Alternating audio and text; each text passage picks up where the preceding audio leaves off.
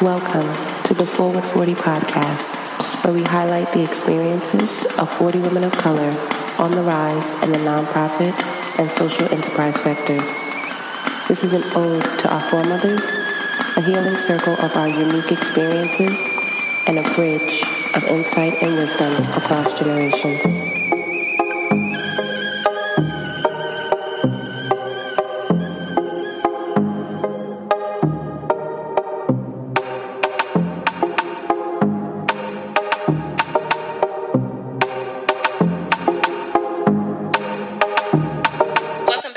For another segment of Forward 40. Very excited to have today's guest with us, Sable B, the creator and founder of Real Brown Girls. Welcome, Sable. Hello, how are you? I am great, very great to have you with us. Initially came across the great work that you're doing back in the winter when I received an update from 2190, another portal and platform for women of color, and saw that as a former nonprofit professional that you had expanded upon your work into being an entrepreneur to further hone in on the supports and the development of women of color, and I just knew oh yes, I definitely need to connect with her. So thank you so much for taking out the time to be with us today. Thank you for having me.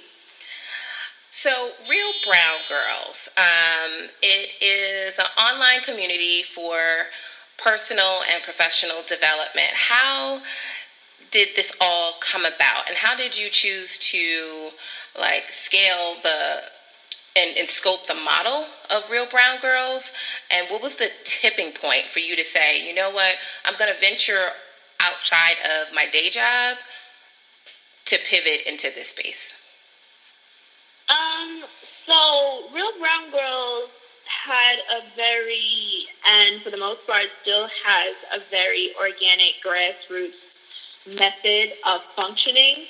I love to tell people I did not wake up one day and say I'm going to start something, I'm going to be an entrepreneur. That's not at all how it happened. It started with, I heard the name Real Brown Girls. It took a few weeks, maybe months, if I can remember correctly. And I couldn't shake the name. And I was like, all right, obviously I'm supposed to do something with this. I started an Instagram profile. I didn't even have a personal Instagram profile at that juncture. Had to ask a friend. I said, girl, how you use it? And she was like, you are so old to be so young. And then from there, it grew. And as it grew, I just started putting different systems and such in place to make sense of it all. But I'm definitely not someone that started with a business plan. I'm not someone that had a 5-year growth plan or anything of that nature. It was definitely very organic. And it still is organic. There's obviously plans. I don't want anyone to think she's just winging it day to day. No. That's not the case anymore. That was the case in the very early stages. But it was very organic. So I do believe, depending on what someone wants to do, it's you don't have to wait till it's perfect. You can just start, and sometimes you do have to figure it out as you go. There's trial and error. As far as a tipping point for starting it, because of the way that it came to be, there was no tipping point necessarily. That said, I've always been someone who started something. So it wasn't necessarily a different experience to start something. It's just that what Real Brown Girls is very different than any kind of project that I had my hands in before. That's beautiful. And similar to you, full confession, I was not familiar with how to start an Instagram either. And decided it's okay, well, if I'm going to really maximize my reach, then I know that this is a way to market and brand the work, but I didn't have a personal profile either. So you were not alone in that at all. I knew I wasn't, and she made fun of me, and I was like, you can ha-ha all you want. Teach me, though. Exactly. Obviously, she did, because I know what I'm doing now. Mm-hmm. You sure do. So you said that you heard Real Brown Girls, and like in the name Brown Girls, for me it was very inviting, but for some it may they may perceive it as being exclusionary, or questioning whether they fit into the label of a brown girl. Like, how have you, I guess, managed that, of just like sharing the space, and I guess like overcoming maybe some obstacles and perceptions associated with a space that is for women of color? I have a background in Black studies and ethnic studies, so when it comes to these types of questions, it doesn't bother me because I'm well equipped with how to handle it.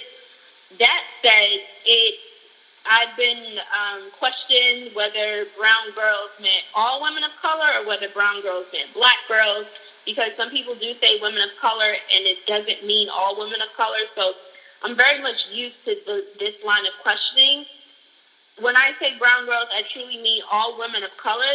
Our audience is predominantly women who identify as Black women, but there is a huge Latinx population. There is I think about 15% of our audience identify as Southeast Asian. Wow. There's a nice population that are African from the continent, so they might not refer to themselves as Black just based on culture and geography, and how race relations manifest in different parts of the world.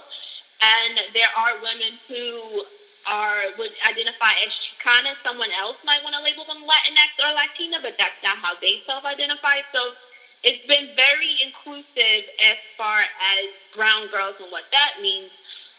In general, I identify as a Black woman, but I've never said like, oh, if you don't identify with me, you ain't brown. No, that's not my case. With regards to it being exclusionary for others, there is, now it's very small, but about 5% of the population are women who identify as white, actually. Wow. They don't necessarily attend the events. They're welcome to. They have not, for reasons that I have not probed on. But when it comes to the specific question of whether it's, exclusive to other people, I always say if we look at mainstream society, folks would not have to create communities to sustain them if mainstream society was actually inclusive. Absolutely. So since mainstream society is not inclusive, that's why things like Real Brown Girls and every other affinity group and diversity group exist, because other places are not inclusive. So it's an easy rebuttal. It's a conversation. It doesn't come up often, honestly, but it has come up, and I'm like, well, here goes the spiel, and then people, they nod their heads, and we do move on. And I mean, I like how bold you were in deciding on the name.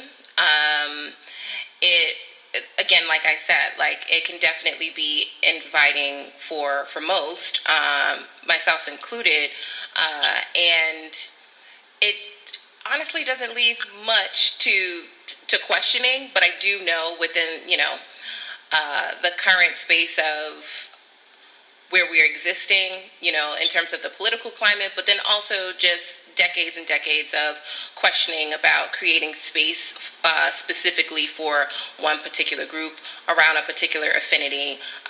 There comes that questioning of others that may feel like they're being left out. So thank you for speaking to that. Now, you were formerly in the nonprofit sector full-time now, and then you also have Real Brown Girls.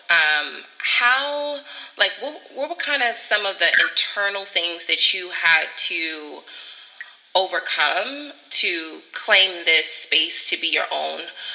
Because I know that we have listeners who have thought about entrepreneurial ventures, have felt like maybe they couldn't do it either because of doubt or questions around inadequacy. So what were some of the things that you did to kind of like overcome those types of questioning and exploration in order to be in the space? So one thing, I get asked that question in different ways a lot, not necessarily podcast style, because I don't do that many podcast interviews, but just in just everyday conversation.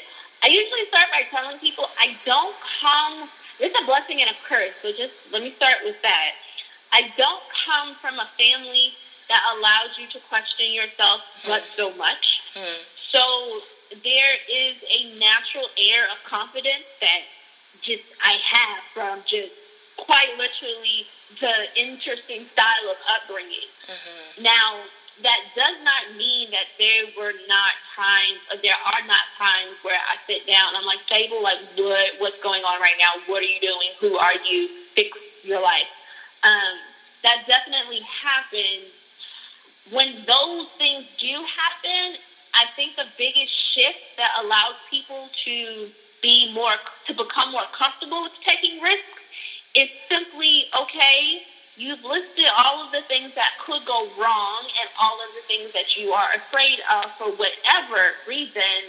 Let's now make a list, whether you physically write this list down or you just, work through this in your head or verbally with a friend, yourself. I talk to myself all the time, so that's that. And what if everything goes well? Then what? So I think one of the big things with overcoming these moments that do happen for everyone, because it's natural, it's a mindset shift. Yes, you might fail, but what if you succeed? And Correct. It's not necessarily a failure.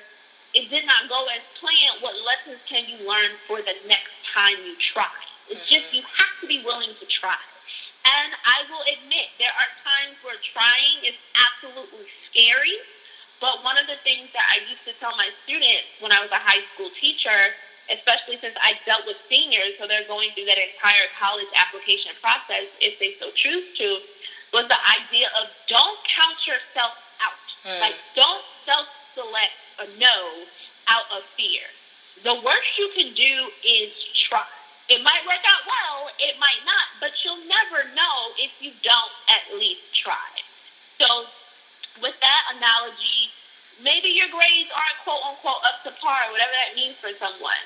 Still apply to the school, especially if you can afford to, because applications are a whole other story. But, still apply. You won't know if it's a yes or a no or a maybe unless you just submit your information, unless you just put yourself out there. So I think if it's someone who's interested in a side hustle, a project, a passion project, a thing, whatever it is, whatever titles you want to put on it, you can overthink things a lot, and that can stop you from starting. But remember that you do have to just try at some point. And I tell people, I don't know if I would call it a mantra necessarily, but I often say that, what's the word I'm looking for? Perfectionism is synonymous with procrastination. A lot of people are hiding under this, it's not perfect. Yeah, but you're not wasting time. So just start. You can tweak as you go. I really, really like that. Perfectionism is somewhat synonymous with procrastination. Yeah. You just got to go for it. It's not always going to be pretty, but you can fix it and make it pretty later. And that's leaving room for the failure. Because in the failure, there is the learning of, like you said, of how to do it differently next time. And that can be a challenge for those that are definitely risk averse, but they have great ideas of things that they want to do. But I do like what you mentioned. You don't know unless you try. You won't know unless you at least take that first step and then allow everything else to just fall into place and maneuver. Being open and willing to be agile in the process as well. There is no clear blueprint and panacea for entrepreneurial work. So thank you for that. Now, Real Brown Girls has expanded. You have chapter leaders. And so it's gone from, you know, as you mentioned, if someone wanted to label it as kind of like passion project, side hustle, to you actually have a team. How did you get to the point of building this team, identifying that this is the direction that you wanted to move in, and also you have the footprint kind of like in the Northeast Mid-Atlantic area. What's your vision for, I would say, like the next 5 years? You know, like that question that they always ask you during interviews. Where do you see yourself in 5 years? Exactly. I see myself almost done with my student loans. Amen to that. So with regards to building a team, expanding vision, I've understood that it was supposed to be chapters years ago, but I also understood that the timing wasn't right, and I am not extremely patient. I don't want to tell that lie. At the same time, I recognize the importance of timing and just recognizing when things align and when things don't align, and don't try to force it if it's just not the time. So with that being said, this year has shown itself to be the time. When it comes to how did I go about building the team, I can honestly say that team thus far has come to me. Beautiful. And that's how I knew it was the right time. I did not have to go out and search for people. I did not have to do anything completely dramatic. They are individuals that fully believe in the vision. They understand me and all of my idiosyncrasies, and my leadership style, and how I want to grow and develop them, and vice versa. So it was all alignment, and the timing finally made sense. Right now we're starting with Northeast and Mid-Atlantic. Well, there's the South, too, because there's the Atlanta chapter. That's right. Mm-hmm. Yeah, so there's definitely cities to come in the pipeline, but like I said in the beginning, it's very much so grassroots. So as the cities show themselves to be, this is a home for RBG, that's where it will go. I don't believe in forcing it somewhere where it's not necessarily the right fit right now.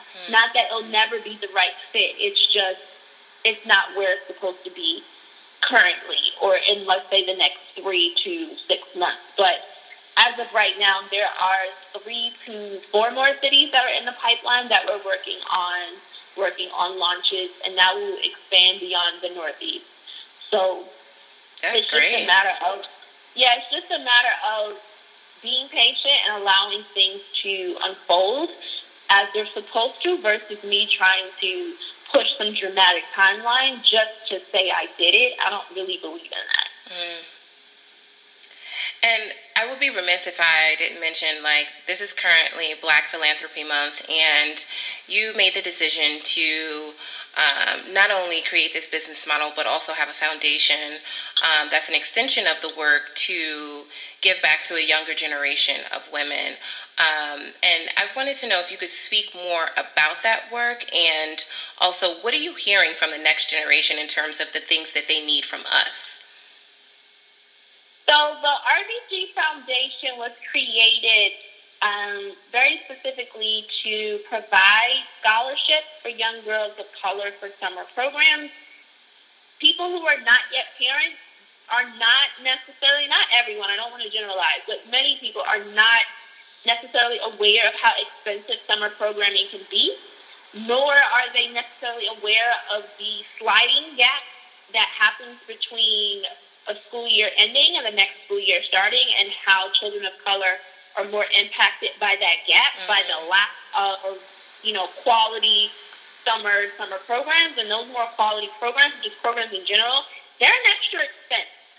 So that's the sole purpose of the foundation. There's money being raised, there's fundraisers, there's outreach, there's all that kind of stuff happening behind the scenes. And then it's like, ta-da! Apply for these scholarships. Ta-da! You have some money now. For anyone who is selected. As far as what am I hearing from the next generation, I think if you were to do a longitudinal study from generation to generation, very much similar things. thoughts to be respected. At the same time, they want time to explore. They want to talk to older women without judgment of this is what you should do, this is what you shouldn't do. Though that happens, not in a authoritative style that tends to happen between child and parent or child and teacher. So it's not so different from generation to generation. I would love to say the younger generation is so very different. Their entertainment might be different, but I also think that's relative because every older generation has like interesting style of entertainment and music, etc. So really, it's just if we are a community of professional women who are doing well for ourselves, decently for ourselves, financially, professionally, etc., maybe you don't have the time and space to give back, but imagine what that $25 donation or that $100 donation could do for someone coming behind you in those footsteps. So that's really the RBG Foundation in a nutshell. Absolutely. Thank you. Thank you so much. And I definitely encourage people to give of their time and also give of their resources for the younger generation of women that are coming up behind us. So, Sable, we always close each segment with a T affirmation. And I wanted to know, what would be your T affirmation for our listeners to have them hold on to for the next segment? So, I normally tell people one that I learned, I think in 4th grade. Don't get me to lying. I think it was 4th grade. Which is, if you don't stand for something, you'll fall for anything. I still live by that mantra. However, recently with this last 2 months of just complete and utter, just everything happening very quickly and all at the same time, is the idea that get comfortable with feeling discomfort because that's where the growth lies.